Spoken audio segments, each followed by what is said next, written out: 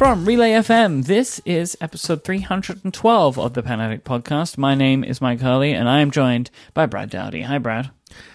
Hi, Mike Hurley. Is this Mike with a Y? M-Y-K-E. You want to say it with me? M-Y-K-E. That is the correct spelling of Mike. But I'm talking about myself, right?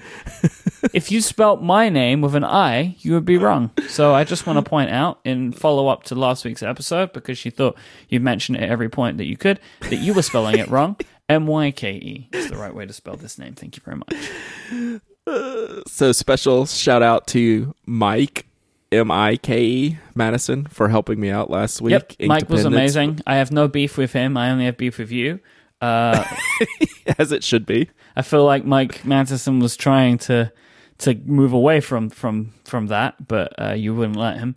It was great. It was a really interesting episode. Do you understand how hard it is for me to talk about Mike without having to delineate those somehow? Like, I have to. Like, that is not an easy thing. You can just say Mike with a Y. That's all it needed to be. Not like the guy who spells his name wrong, you know? You know, it's easy. People just call me Mike with a Y. You could have just called me Hurley. I think you've done that in the past. That would have worked as well. Yeah, I have done that in the past, and that's a little awkward for some reason. I think you were just testing to see if I was listening. I always listen. Actually, I wasn't. That didn't cross my mind at all, but it kept bothering me every time I say it because I wasn't prepared to say it, so it would catch me off guard every time. So I always felt I had to make some stupid comment about it. It was probably annoying, especially to you by the end of it, but I'll live. I had two notes on this one. It's probably just inadvisable to have guests with the same name as one of us. You know, like I feel like the amount of issues that can cause is significant, especially because I really enjoyed listening to the episode. I love being a listener of this show, but every time you were talking and you asked Mike a question, it set off an alarm bell in my brain. Every single time, because my brain was telling me you can't answer this right now, and that happened every single time you said his name. Something would just like trigger in my head, and it was very weird for me to listen. I could see that. I don't guess I've ever thought of it that way, but yeah, I could see how you would think like you're in the show, but you're actually not, and having to switch around like that. Yeah, that's kind of funny, but. Hey, I mean, you know, whatever we did last week fell a little bit short compared to what you did last week. You didn't just go to WWDC, which you do every year for, you know, all your shows, all your podcasts, you know, see all your friends. You know, it's a big deal, big event for you every week. And this one was a little bit bigger than normal. And I want you to tell the tale of what happened to you on this trip. Yeah, there was a couple of things that was going on in my kind of big week at WWDC. One was we knew we were doing a live show. We had like 500 people in a wonderful theater called the Hammer Theater, and we were doing like a few things with that, and I was part of the live show, and it was amazing, and it went perfectly. It was, as you know, there are very few things, I said this before already, but there are very few things kind of in my creative life where I finish them and I'm like, yep, that was perfect. You know, like there's nothing I would change. And our live show was definitely that for me. Like it went wonderfully. It was amazing to meet people afterwards. It was perfect. I met a couple of Pen Addict listeners. The Pen Addict listeners, they get around. Like they're always there and I love it. They do. They're always where I don't expect them to be, which is always funny to me. But the big unexpected thing is during the keynote, so Apple has an announcement. I think everybody probably knows this, right? But like Apple do these keynotes. They do a couple a year where they show off a bunch of products and stuff. And WWDC is usually where they show off software that's coming for the rest of the year. And they do it for all of their major platforms. And one of them was for the Apple Watch. And one of the new features they were adding to the Apple Watch was podcast playback support. So there's going to be an Apple Podcasts app on the Apple Watch. And while they were doing the demo, they're kind of demoing the features and showing them off. And the show that they chose to feature whilst demoing it was one of my shows called Connected, the actual show that we were doing the live show for, which made for some nice live show moments. So yeah, I was sitting in a hotel room screaming and then crying because I achieved a professional achievement that was a dream that I thought there would be absolutely no way I would be able to conquer. If you love Apple the way that I do and the way that many people do, and you're in some kind of creative field, the ability to have yourself being chosen, because like none of these things are accidental. It's not like they just were scrolling through a random list and like Connected was there. Like they specifically chose to feature it. And there are some incredible pictures. One of them, I'm going to put in the show notes a link to a tweet of mine. And there's a picture there, which is Tim Cook standing in front of the Connected logo, which was a Getty image. And that Getty image was purchased by a lot of news organizations. So it kept popping up in really weird and wonderful places like NBC and Sky and stuff like that. So big week. It's a very big week. Yeah, big week. And I wanted you to talk about this. I know this is the Pen Addict show, but this is a Mike show, and this is a Relay FM show, and this is a show with a story, and you're part of that story. And when you do great things, I want to make sure that everyone knows how awesome you are and how big of a deal this was. And I'm getting little chills here listening to you talk about it. And yeah, that image with Tim Cook standing in front of the picture, that's the one I wanted in the show notes. I couldn't find it right offhand, but it was crazy. Like I can't imagine like your feeling when that just popped up on the screen, because like part of your job, you're sitting there, okay, we're going to watch this keynote speech, and then bam, that comes up. I can't imagine what it was like to be in that room. I basically blacked out for like there is a section of the keynote that occurred after it, which I have literally no memory of. Like I know it happened, but I don't remember it. Like I couldn't focus anymore. It was friggin' incredible and so wild. And I achieved a life goal, that something that you can't buy, there's no way into that other than it happening to you. So it was kind of amazing. Well, congratulations. Thank you. I wanted to be sure to say that to you. Very kind. Now, did you write this down in your Hobonichi? No, because, well, actually, yes, because I kind of cheated. I don't take my journal when I travel. Right. When I travel, a lot of my usual things go out of the window. Like I don't do any time tracking for any work that I do, which is a big part of my general work, like my productivity. And I don't take my journal with me because there's so many things going on, and I'm out of my usual habits and flow. I just know I wouldn't do it. But when I got home, my good thing, I wrote down the stuff that had happened during WWDC week. On kind of like the first day back to the journal. But I'm still doing it every single day, or every weekday. Every weekday when I'm at home, I am continuing to complete my journal. And if you've listened to Cortex, I'm also completing my daily active questions as well, which is like a separate part of the journal, which I think I explained on this show, right? Like it's a set of 7 questions that I give myself a numbered score for every day. Right. Yeah, I'm still doing both of those things. So you asked in the show doc how I'm doing. I mean, I'm not doing well as far as like a daily thing goes, but I'm doing well in the fact that it doesn't weigh on me either. That's good. Which in the past, it has totally weighed on me. Like I have to use this Techo every day. The day says 25 on it, and today is the 25, and I need to put something on the 25 page. And that used to totally weigh on me.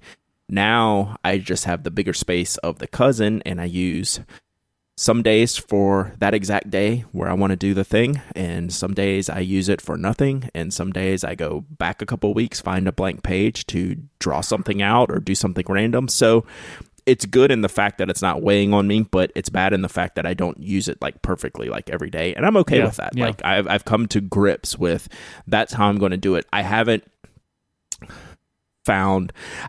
picked up anything else that's a replacement for what I need that for, which is good, if that makes sense. Like I don't now have like a pocket notebook that I keep like daily tasks and notes and journal stuff in. I still use my cousin for that. So yeah, in that aspect, like I'm totally good with it. So, it's not, I don't use it perfectly, and I'm okay with that. And getting to that point is part of the importance for me.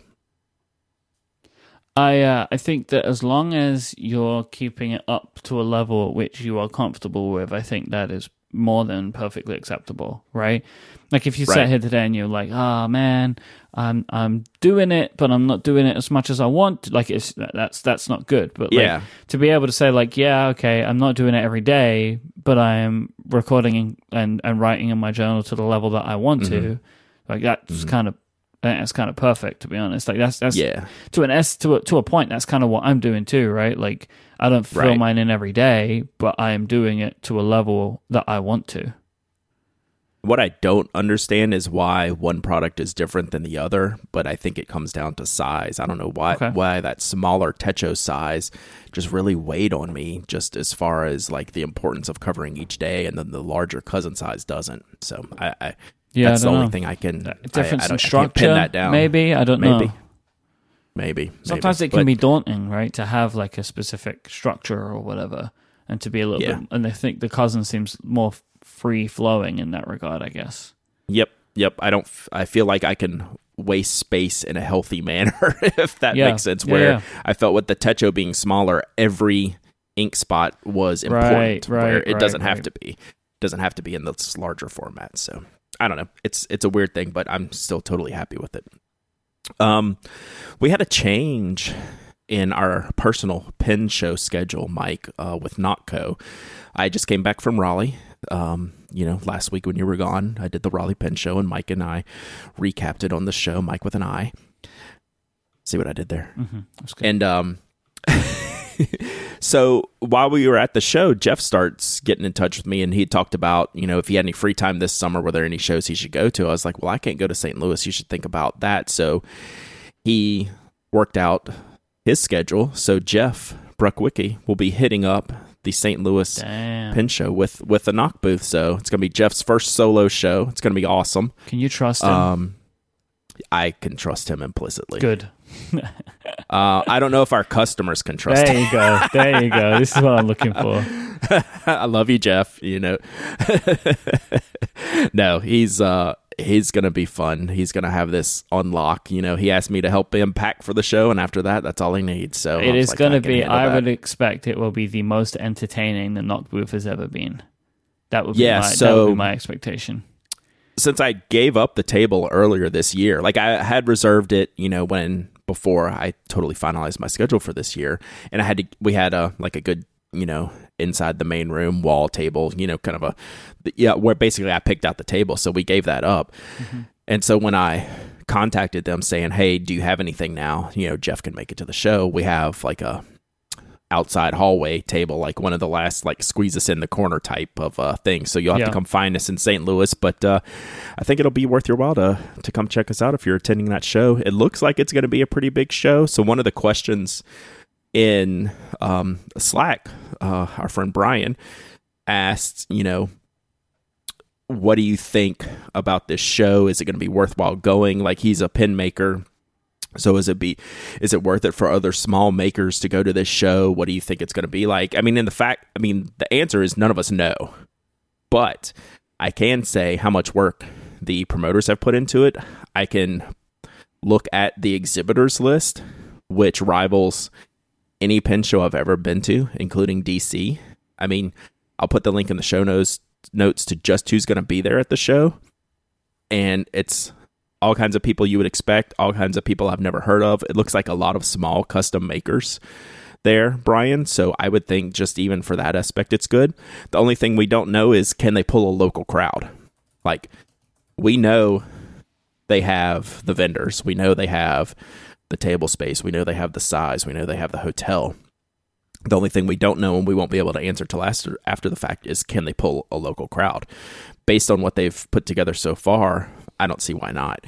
The hotel's booked out. We had to book Jeff, down the street a little bit. They had to get a second hotel to help out with the overflow. So they're doing everything right from the vendor exhibitor side. So now we just wait and see. Does the crowd come? So we'll know after the show how that goes. So we can't answer that ahead of time, but I know everything looks great from a vendor's perspective. If you're planning on going to the show, you're going to see anyone and everyone that you can imagine seeing. So I think it's going to be pretty good.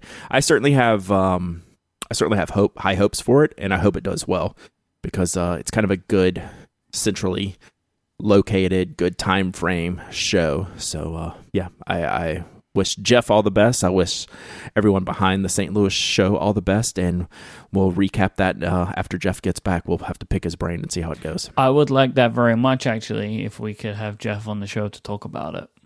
Yeah, that would be fun, actually. We plan on doing that. We haven't had him on for a long time, so you should see if he's up for it and the schedule permits. I would love to have him on to talk about what it was like to do it without you.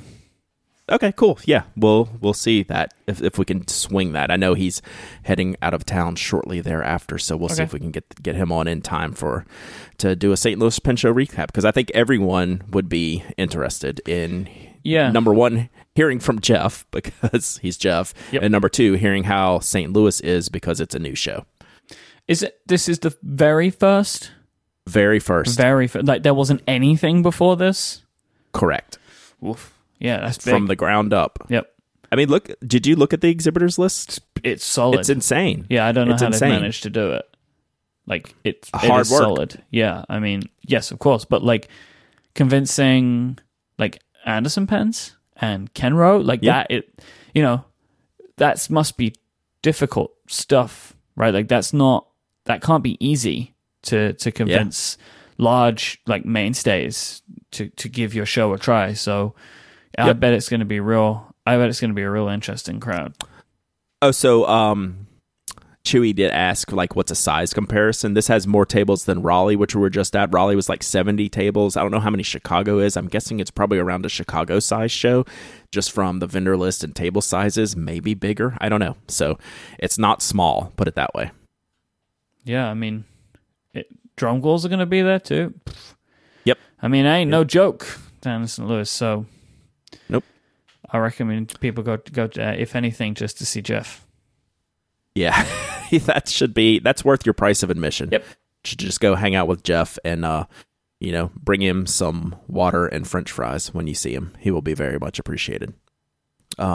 Speaking of new shows, Mike, I've been kind of beating around the bush on a new project I'm going to take on here, and it's not like a complete secret, but I haven't been totally obvious and obnoxious about it. But I am starting a Twitch channel, which, if you've entered any of my giveaways, you saw me teasing the Pen Addict Twitch channel.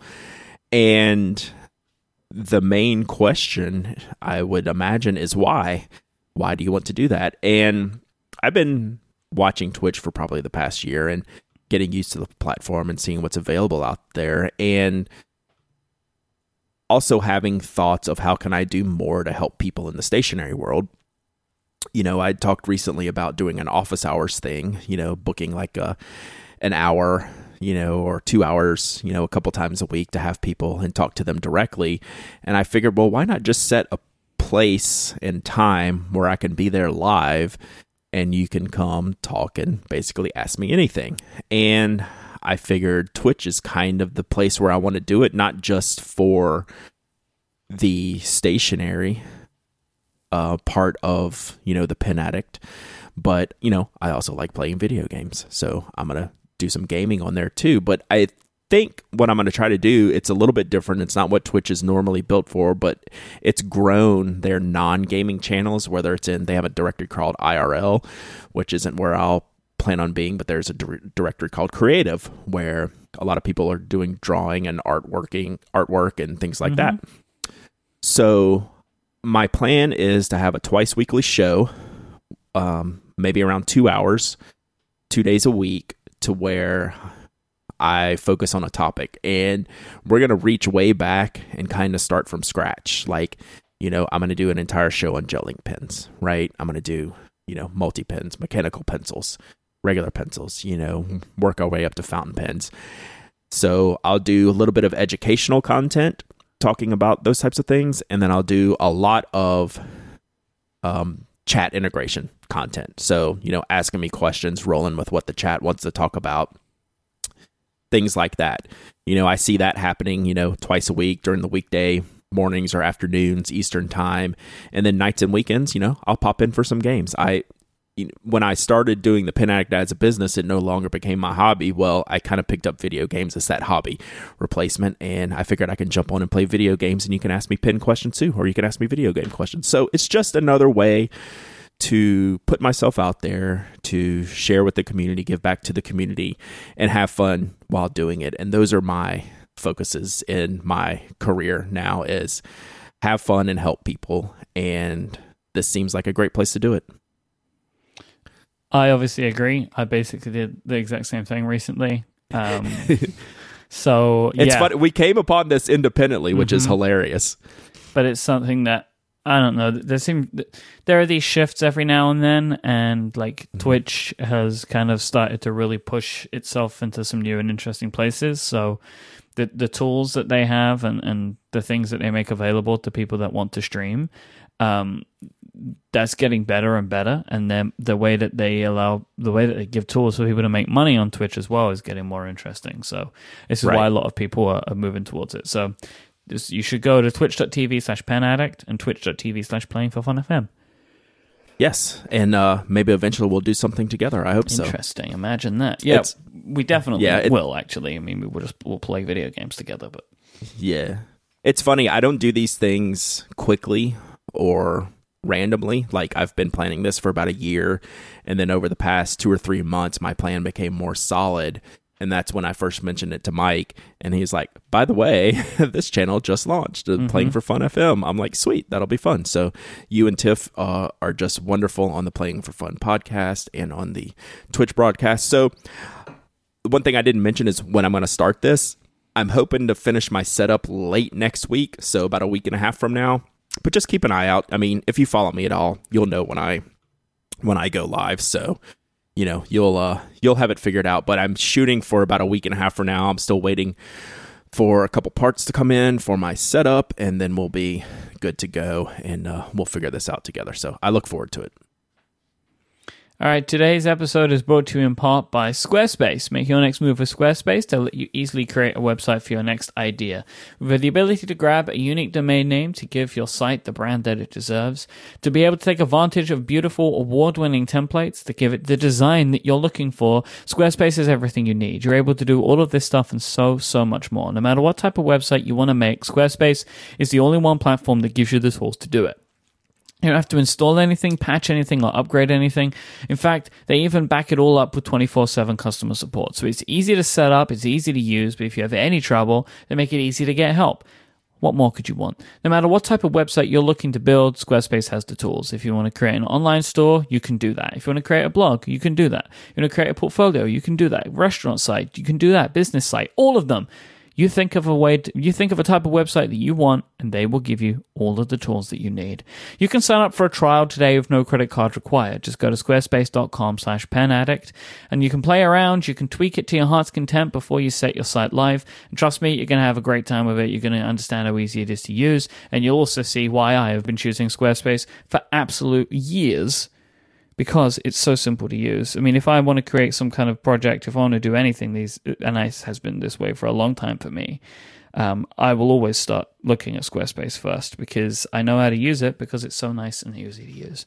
Their plans start at just $12 a month. You can sign up right now and use the offer code PENADDICT, and that will get you 10% off your first purchase of a website or domain, and show your support for this show. So once again, that's squarespace.com/penaddict, and use the code PENADDICT to get 10% off your first purchase. So thanks to Squarespace for their support. Squarespace, make your next move, make your next website.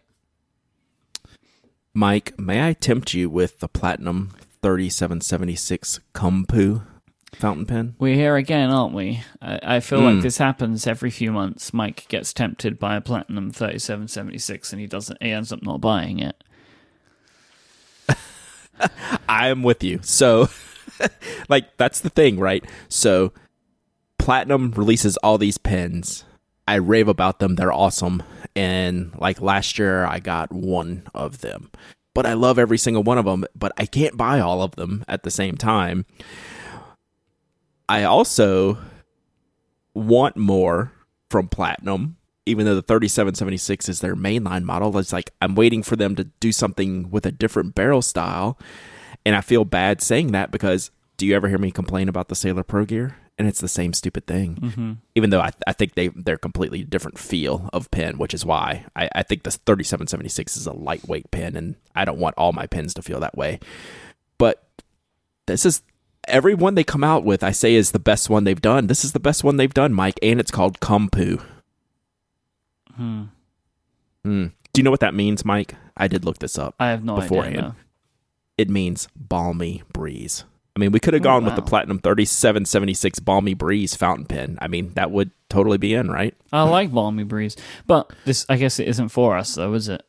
You know, they haven't named this for mine and your purposes. They've named it for... Yes, so it fits in this is a seasonal series. So this is the seasons around Mount Fuji. Unbeknownst to me, I bought the first one. The one Platinum I bought last year was the Shungyo, the red one, which is definitely my favorite. I still like the Shungyu better than the Kumpu, but it's really, really kind of amazing, and I love what they've done with the colors and the swirls. I don't know. I love this stinking pen, but again, it's like I'm not going to probably buy it, probably. It's like, I don't know what to do. It's like, I can't buy everything, right? There's too many things. I can't buy all the things. Can we assume that they're halfway through, then? This series? So this is number 2 of this series. Yeah. But they've interspersed. They kept the Lake series going, intermixed with this. They dropped the Nice series.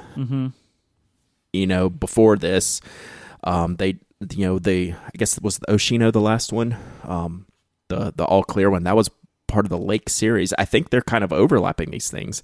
The one thing they did 2 things different on this one than they did with like some of the Nice series ones, where I complained that if you're going to make a limited edition, at least etch some number on the thing. Don't just give me a card that says it's a limited edition, then sell other ones without the card that aren't limited edition ones. I thought that was a terrible idea.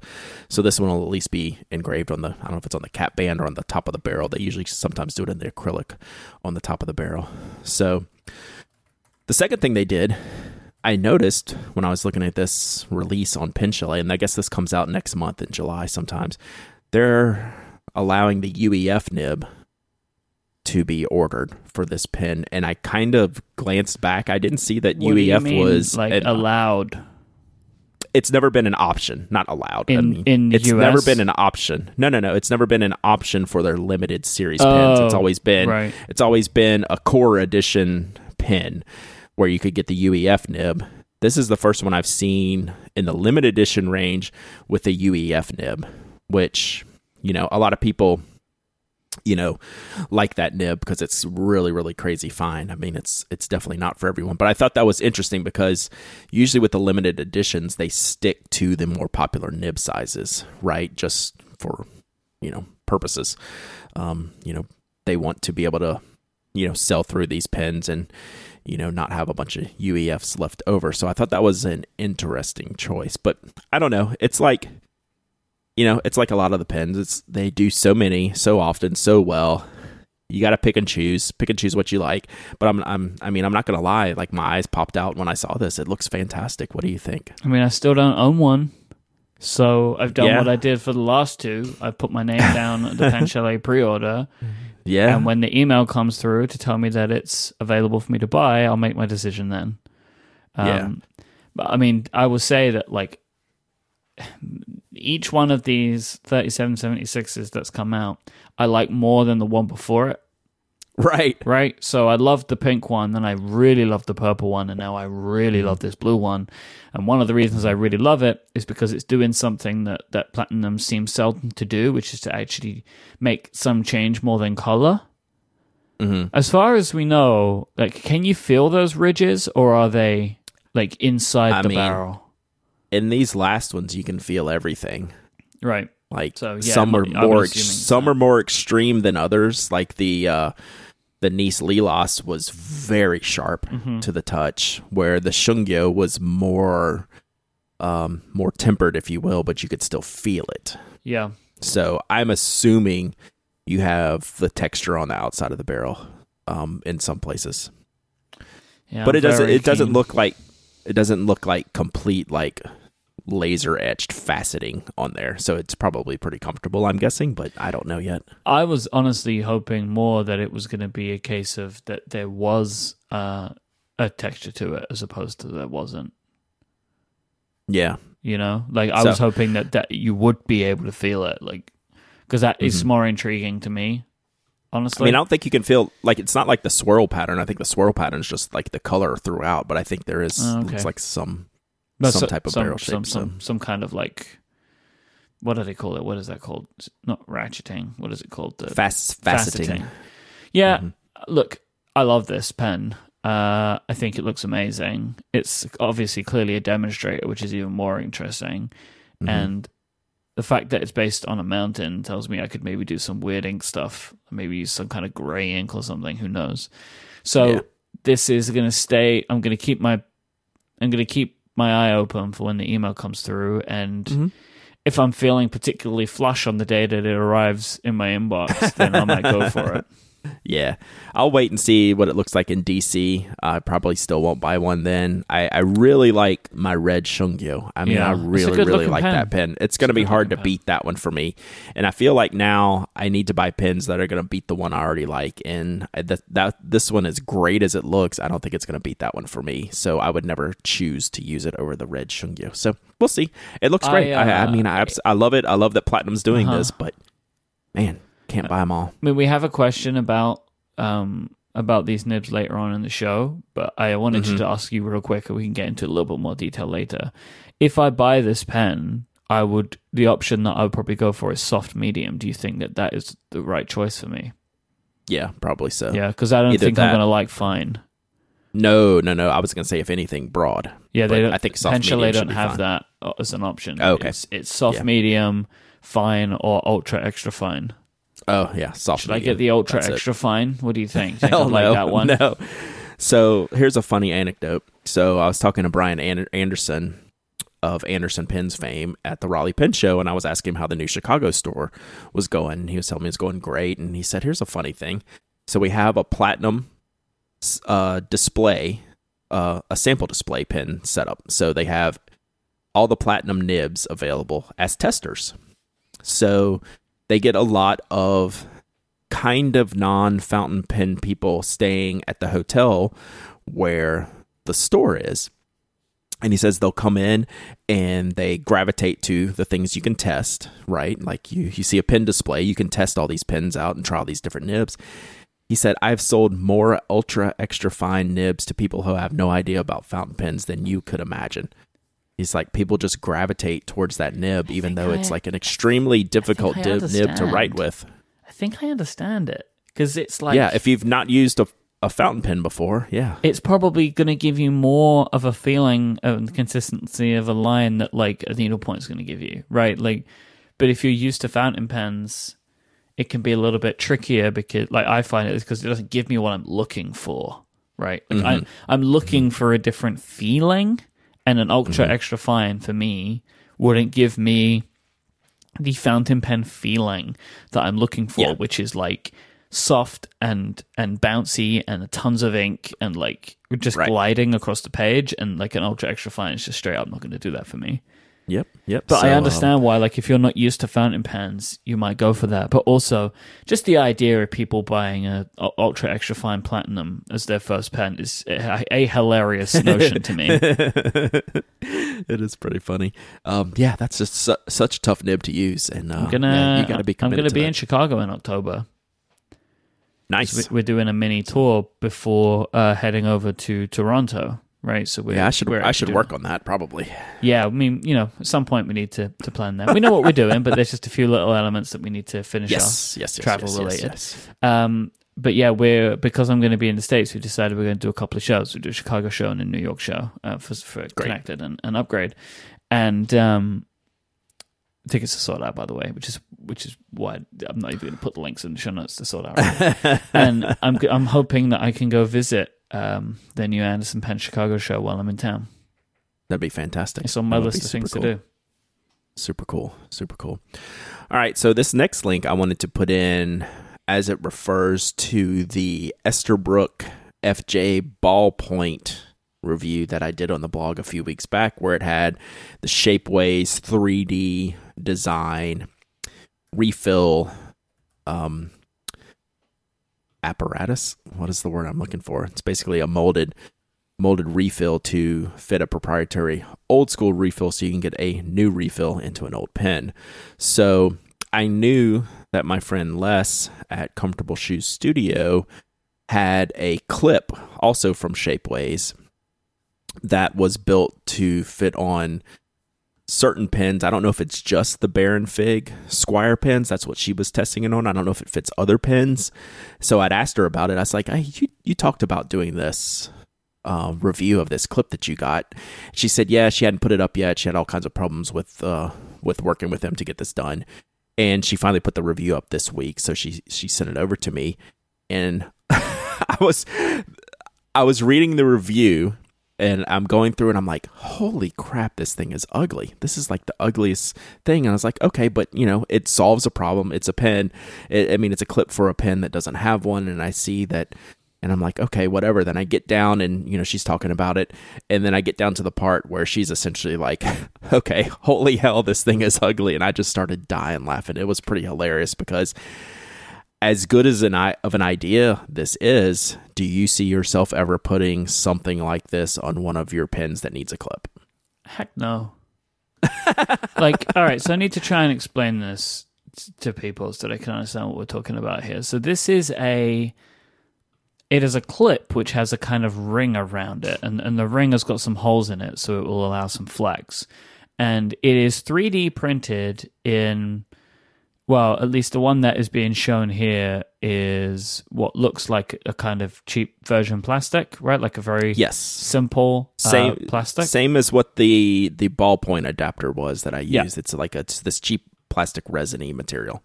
But because terrible. It is 3D printed cheaply by design, so it can be worth a couple of dollars to buy, it has that kind of 3D printed look to it where everything is kind of a little bit texturized in a way that is probably not intended, right? Like it's a little bobbly, I guess, and it has clearly been extruded from a machine. And this clip could be made out of slightly different material at a higher production value and look better, but then it wouldn't be worth it. I think, for you to buy it. It would be too expensive. Right, exactly. I mean, and they sell, they have a professional version on Shapeways, which is 3 times the price, which I'm sure would look a little bit better. But ultimately, still, what you're getting is this huge plastic clip with a big cuff that goes all the way around so it can stretch around the pen. I mean, quite frankly, for me, I understand why you might want something like this, but personally... I would prefer to not use a pen than to put something like this on the pen. I think it kind of ruins a lot of what I like about a pen, is the way it looks. Yes. This was my whole feeling about the Mark 1, the Studio Neat Mark 1. Every time they added any kind of clip design to that pen, it ruined it, in my opinion. Any time that they were trying to can we add a clip to this? Would it work? Would it not work? It didn't work because the pen's beauty was its simplicity, and adding a clip to it is almost like adding. And this is in the post that you mentioned, right? That it's like a wart. Yeah, it's a third nipple, right? Yeah. I mean, it's just not supposed to be there. So 2 things, and one you just covered. It goes against the original design of the pen. You're breaking up the original design. The Baron Fig Squire is sleek and minimal, and then you tack this on there. But secondly, I'm also glad that this is happening. I'm glad this exists, and that's why I wanted to put this in here, because it can get better. Eventually maybe we'll have something that works well. If it's good for you, if you're fine with that, this is great. If what you're looking for is a clip and you don't care about how the clip looks because you just need it, it's awesome that a product like this exists. But this is just a very different use case scenario than anything I would be in. Yeah, but also, like you said, you're not buying the pen in the first place if the clip is the number 1 or 2 most important thing in your purchasing decision. You're not that's buy the pen other part in the first of place. it, which is kind of interesting, right? Which is if you would care enough that you would buy this to put on a pen, why do you own the pen without the clip in the first place? That's a funny thing to me, right? Where it's clearly clips are very important to you. It's interesting to me that then you would buy a pen without a clip on it. Yeah. So I think this post is worth a read. Les talks about the difficulties she had getting this ordered as well. I love it. It's a very, very well written post, and it's very funny too. I like it. Yeah. Yeah. So it's a really good post. And like, I want to see more of this stuff, and it's going to be bad for a while, but maybe we get to a point where there are uses like the refill adapter looks terrible as well, but you don't have to look at it because it's on the inside of the pen. It's perfect for that. Yeah. So I like seeing this innovation, even though this one's kind of trash right now. Mm-hmm. Maybe we'll have other use cases come out of this. On the opposite end of the spectrum, the new Paris Skyline Retro 51 Gold Spot exclusive is a work of art. What do you think about this pen? I feel about this pen like you feel about the Platinum we were talking about earlier. Mm-hmm, where so this is one of the I think it's like the annual Gold Spot limited edition that they do. There's like 537 Skyline. Yeah. So the Skyline, they did New York Skyline. Now this is Paris Skyline. It is a beautiful Retro 51. It glows in the dark. I always love that kind of stuff when they do those details. It has a French Bulldog on the finial. It's beautiful. It's not for me, but I really appreciate the design of it. I think it's a wonderful looking pen. It's not one that I'm going to buy, but I wanted to mention it because I know that there are going to be many people listening to this show. It's just right up their alley, right? Because it is a great looking pen. It's just like, again, I own so many of these now. I pick and choose. I'm like the weirdest collector in the world, right? Like, I collect something, I don't think so. Or at least by general standards of being a collector of something. In that, like, my collection is based purely upon my own tastes, which is kind of a funny thing. But I like it a lot. I think it's really nice looking. But it's not gonna enter my drawer of Retro 51s. Yeah, I looked at the image. I'm like, oh man, that is super cool. They did a great job. And like the end, like I'm not gonna buy it. Like I have too many. Like I'm not getting burnt out on the Retro 51s, but I pose the question to you and to others out there. Are there products that you do get burnt out on because you just see the churn and the hype train and the constant product and bombardments? And I say this as a massive, I think it's massive possible, fan, but. The reason that I am not burned out on Retro 51, and I think that the industry as a whole is not, is because they keep making incredible pens. Like, right. If they made stuff at the pace that they're making it at, and they were missing, they were a bunch of misses. That's not like, say for example that they decided that the Kiss thing was such a success for them, they were just all they were going to make now was every single month or every 3 weeks they were going to do some other hair metal band. I think that might eventually, like, people would get tired of that, but there's so much variety in the design that it feels almost impossible, right? Because if you want to get a Kiss pen, you can get that. If you want to get one with the solar system on it, you can get that. If you want to get one with the Paris Skyline, you want to get one that looks like a cigar, you want to get one that looks like a baseball, like they have so many different designs that the burnout feels less likely for me because you appeal to more people over a longer period of time. Yep. So yeah, I'm with you. I was like, and I buy like a quarter of what you buy, and I just buy the ones that I like, and move on from the other ones, and it's pretty cool. And I just sent you the picture of the Pen Addict prototype that I should have in my hands for later this year, and I'm pretty excited about that. That'll be the one that sinks the ship for sure. Like, that's gonna be the one. It's like, oh my god, what did they do here? And they'll be buried forever. So I appreciate them working with me and my crazy ideas. All right, should we take a break? Let's. All right, let's take a moment. Yeah, well, then this is the perfect time for you because we're going to talk about Harry's, who are all about a great shave at a fair price, which is why over 3 million people have switched to Harry's. And you should too. You should go join them because Harry's make great products. Their founders, Jeff and Andy, decided to create their company because they were fed up of overpriced razors and they wanted to fix it. They knew a great shave comes down to great blades made of sharp, durable steel that lasts, and they also cut out the unnecessary costs, allowing them to deliver you one perfect razor at an amazing price. They offer high-quality blades at just half the price that you'd pay elsewhere at $2 per blade. Harry's built a factory that's been making some of the highest quality blades in the world for over 95 years, so they're good. And they offer a 100% quality guarantee. If for any reason you don't love your shave, just let Harry's know within 30 days and you'll get a full refund. Brad, Why would people not want their full refund, though? Why are they going to be so excited and happy? So it's the one product I seem the most consistent packing with. So this is what I mean. So the last 2 trips I've taken were the Raleigh Pen Show, and then I went to the beach this weekend. So I packed my little Harry's Dop kit, and I never forget my Harry's razor because I know that's how good it is, and I would be hosed if I forgot it. Those last 2 trips, I forgot my toothbrush on both of those trips. And that's kind of an important thing. I always remember my Harry's razor.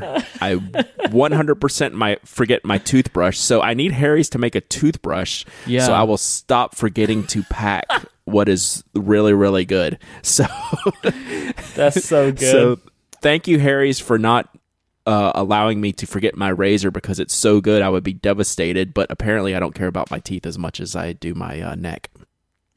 Fair enough. Harry stands behind the quality of their blades, but they know that switching razors is not an easy decision, so they want to give you a trial offer. You can get a $13 value trial set that comes with everything that you need for a close, comfortable shave. A weighted ergonomic razor handle, 5 precision-engineered blades with lubricating strip and a trimmer blade, rich lathering shave gel, and a travel blade cover as well. Just go to harrys.com/penaddict right now and redeem your special offer and let them know that we sent you. Thank you so much to Harry's for their support of this show and Relay FM. That's harrys.com/penaddict. Thanks, Harry's. All right, we got a good batch of Ask TPA this week. I want to tackle first one from the Tiny Badge. The Nib section, which is a wonderful podcast you should all go listen to. We'll make sure we put a link in the show notes. I know everyone on that show does a fantastic job, and I really enjoy their content. You should listen to it. So, it says, the Nib section recently spoke of resale of fountain pens being comparable to guitars, running a certain percentage of original cost. Any thoughts on a formula to determine resale price? So, good question, tough question, impossible to answer, but I will say, so Chuck on the Nib section is a musician, or I don't know if he's a musician, but he plays music and buys a lot of instruments. So he was talking about guitars and relating fountain pens, selling fountain pens after they've been purchased on as a resale to guitars. So he was saying, when you purchase a guitar, and right after you purchase it, you can just go ahead and mark it off 30% if you're trying to resell it, like right away. Like that's the immediate, markdown. And then about 10% less per year, which the pen industry, I don't think is like that per se. If you buy a pen, especially a limited edition pen, I don't know that it's going to increase in value, but you can probably get close to 90 to 100% of your value back probably within that first 6 months or year, while people are still interested in that pen, looking for that pen, things like that. I think after that first 6 months to a year, it's just going to depend on the pen. Right? Does the brand continue to be held within high regard? Did the brand fall off some? How do changes in the brand, affect the prices of the older pens, like when Visconti went from gold nibs to palladium nibs? So there's all kinds of different things that come into that. I think for most of the pens that are from major companies that are the limited edition style, they'll pretty much hold their value, if not go up maybe a little bit. There's not like a 30% discount right off the top, right after purchase. I think the stock pens from those same big brands, like the mainline pens that are just always there, I do see where there would be just like, you're just going to chop something right off the top, right after you purchase it. If 6 months from now, if I buy a Pilot Custom 912, which was one of my favorite pens on the planet, it's just not special enough to hold its full value as a used pen 6 months from when I buy it. So it would probably be, 30% discount right off the top. So it just depends. Diana made a good comment on that show as well. She said, I would never buy a new Mont Blanc. And I see that as well because they make so many pens, especially their core lineups. Like this is what I was talking about. Their core lineups, like the 146 and 149. I think I paid $300 or $350 for my 149 used, and that's like an $800 pen new or more. It's just like you don't have to pay these premium prices for some of these pens. So it just really depends on the volume of the pen in the market, How many people want it. There's so many variables, but it's really tough to have just like a hard, fast rule. But I do think for standard lineup pins, your base lineups, there is going to be a discount right off the top if you're going to resell shortly after purchase. Where limited editions, you're probably not going to see that as well. So, it's the fountain pen market's a good market to buy used in. I've had very good experiences buying used in. Some of my favorite pens I've bought used. So, it's just something you don't want to jump into blindly. Do your research, do your homework, check prices, kind of get a feel for what those things go for. And, don't hesitate to look in the resale market for something you've been looking for. So I thought this was a great question. Yeah, I've always and continue to be a little bit hesitant of some of the used stuff for sometimes for these reasons. Like, am I paying the right price? How much should it be? Could it go up over time? Like, that's also another part of it, right? Like, yep, a used pen is not like a used car, although used cars can go up over time, I guess, for the same reason, right? But, like, I would, like many other people, would pay probably over asking price for something like a M90. Sure. Right? So it's a tricky business, but there is some cool stuff in it, I think.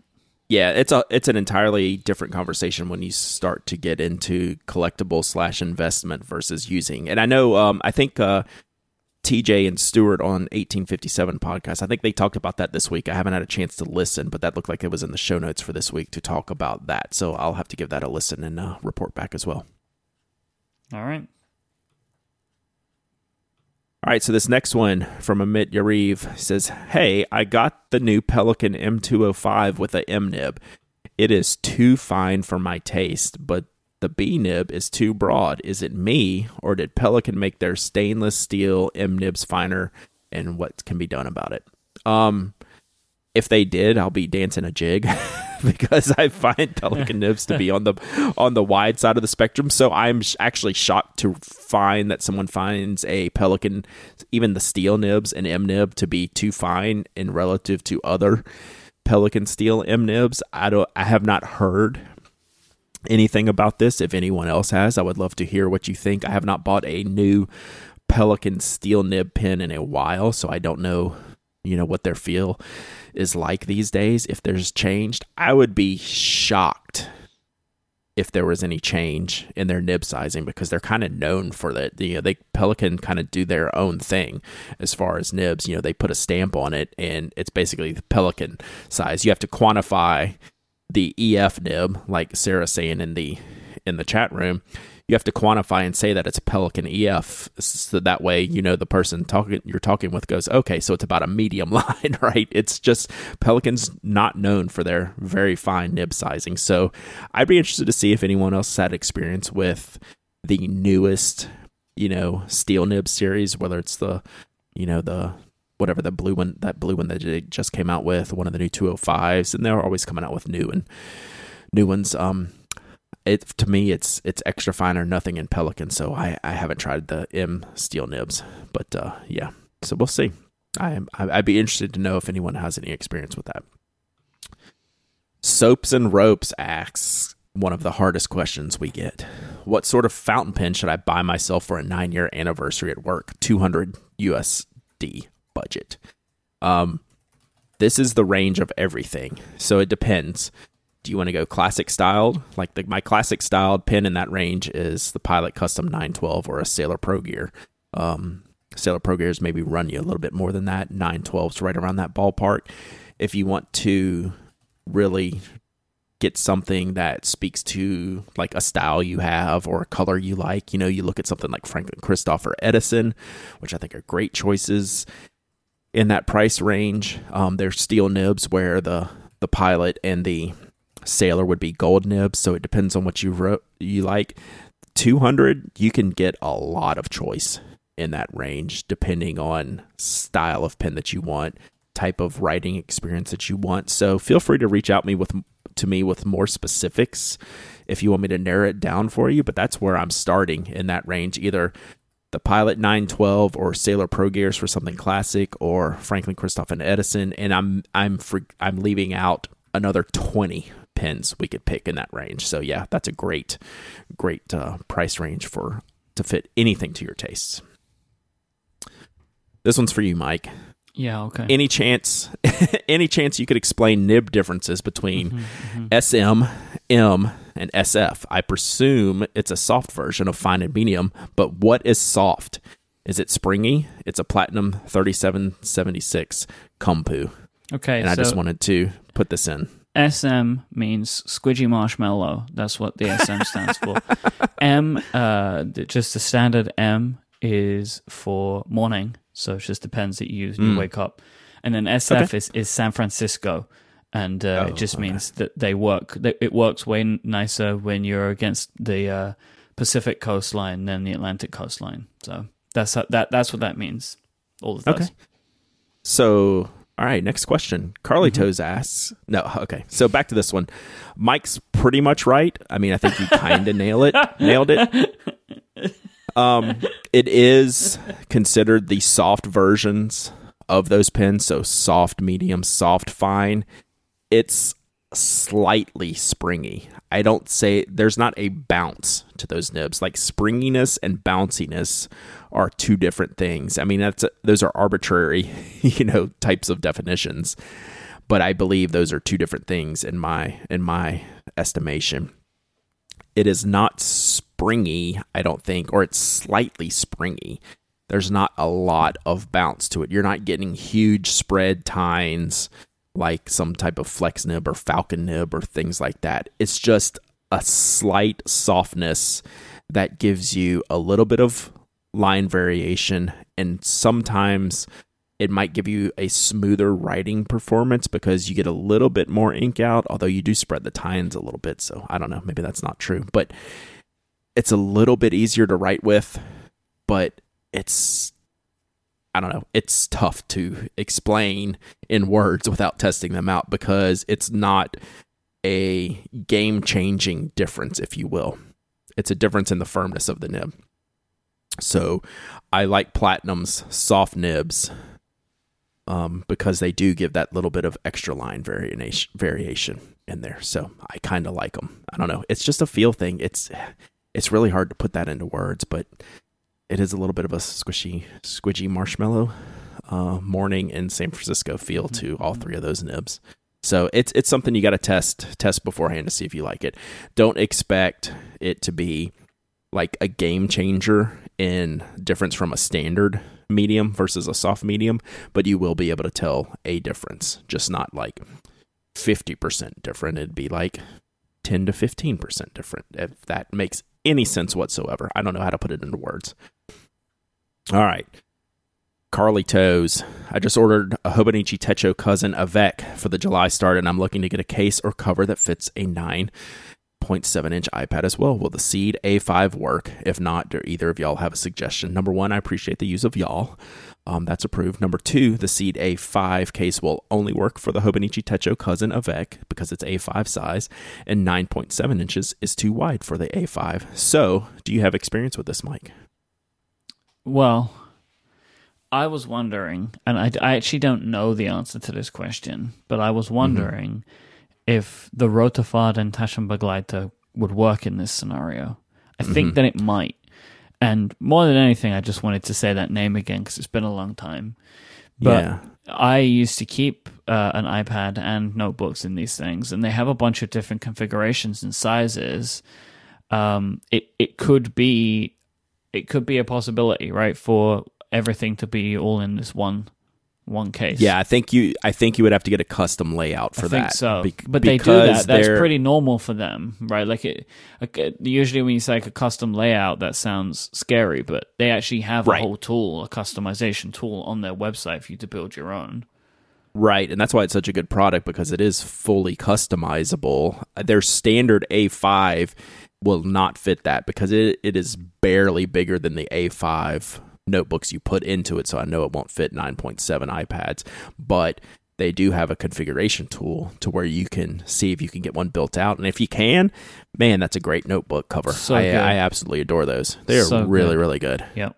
Yeah, and pro tip for those of you in the U.S. who have not been able to check those out, JetPens has started carrying them. So Brad, they do it. They have it. What, the big one? They have like one. Stock? They have one called which I don't even understand why. Taschenbegleiter Verleder Midwife. Who knows? Hello. Who knows? And it is a 21 by 28 centimeter, and it fits iPads all the way up to the 10.5 in the high horizontal pocket, and then has those really cool clip things so you can put notebooks in it too. So they do it. It's in their generous A5 format. Is like the standard. Generous A5. Yeah. Which is cool. I like that. A5-ish. It's generous A5. Well, I think that means it's going to fit the A5s, right? You're going to be good.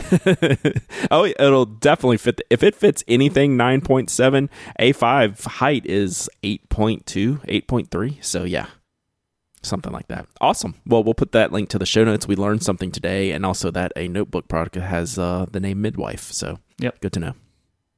Last one. Jacob asks... TPA, what are y'all's, again with the y'all's, I love you people so much. This is even y'all's apostrophe S, favorite properties of ink. So what's your favorite property of ink, Mike? Is it ink? Is it sheen, shading, boringness, color, performance, saturation? Do you have, so when you're shopping for ink, give me like number 1 and number 2 features. Oh, it's so difficult. Because I have like 3 things that I like. So I'll tell you the 3 things that I like. Color, shading or sheen, like some kind of color changing. I don't care how. Right. Those are different. You got to pick different. But why can't I just say color changing then? Okay. Color number 1, color changing number 2. No, not necessarily. I'm just telling you my 3 things. I still need to rank them. So color changing, dry time. I think I'm going to go color and then dry time. They're my top 2. Okay. So if I had to pick top 2, I'm also going color 1 and then shading 2.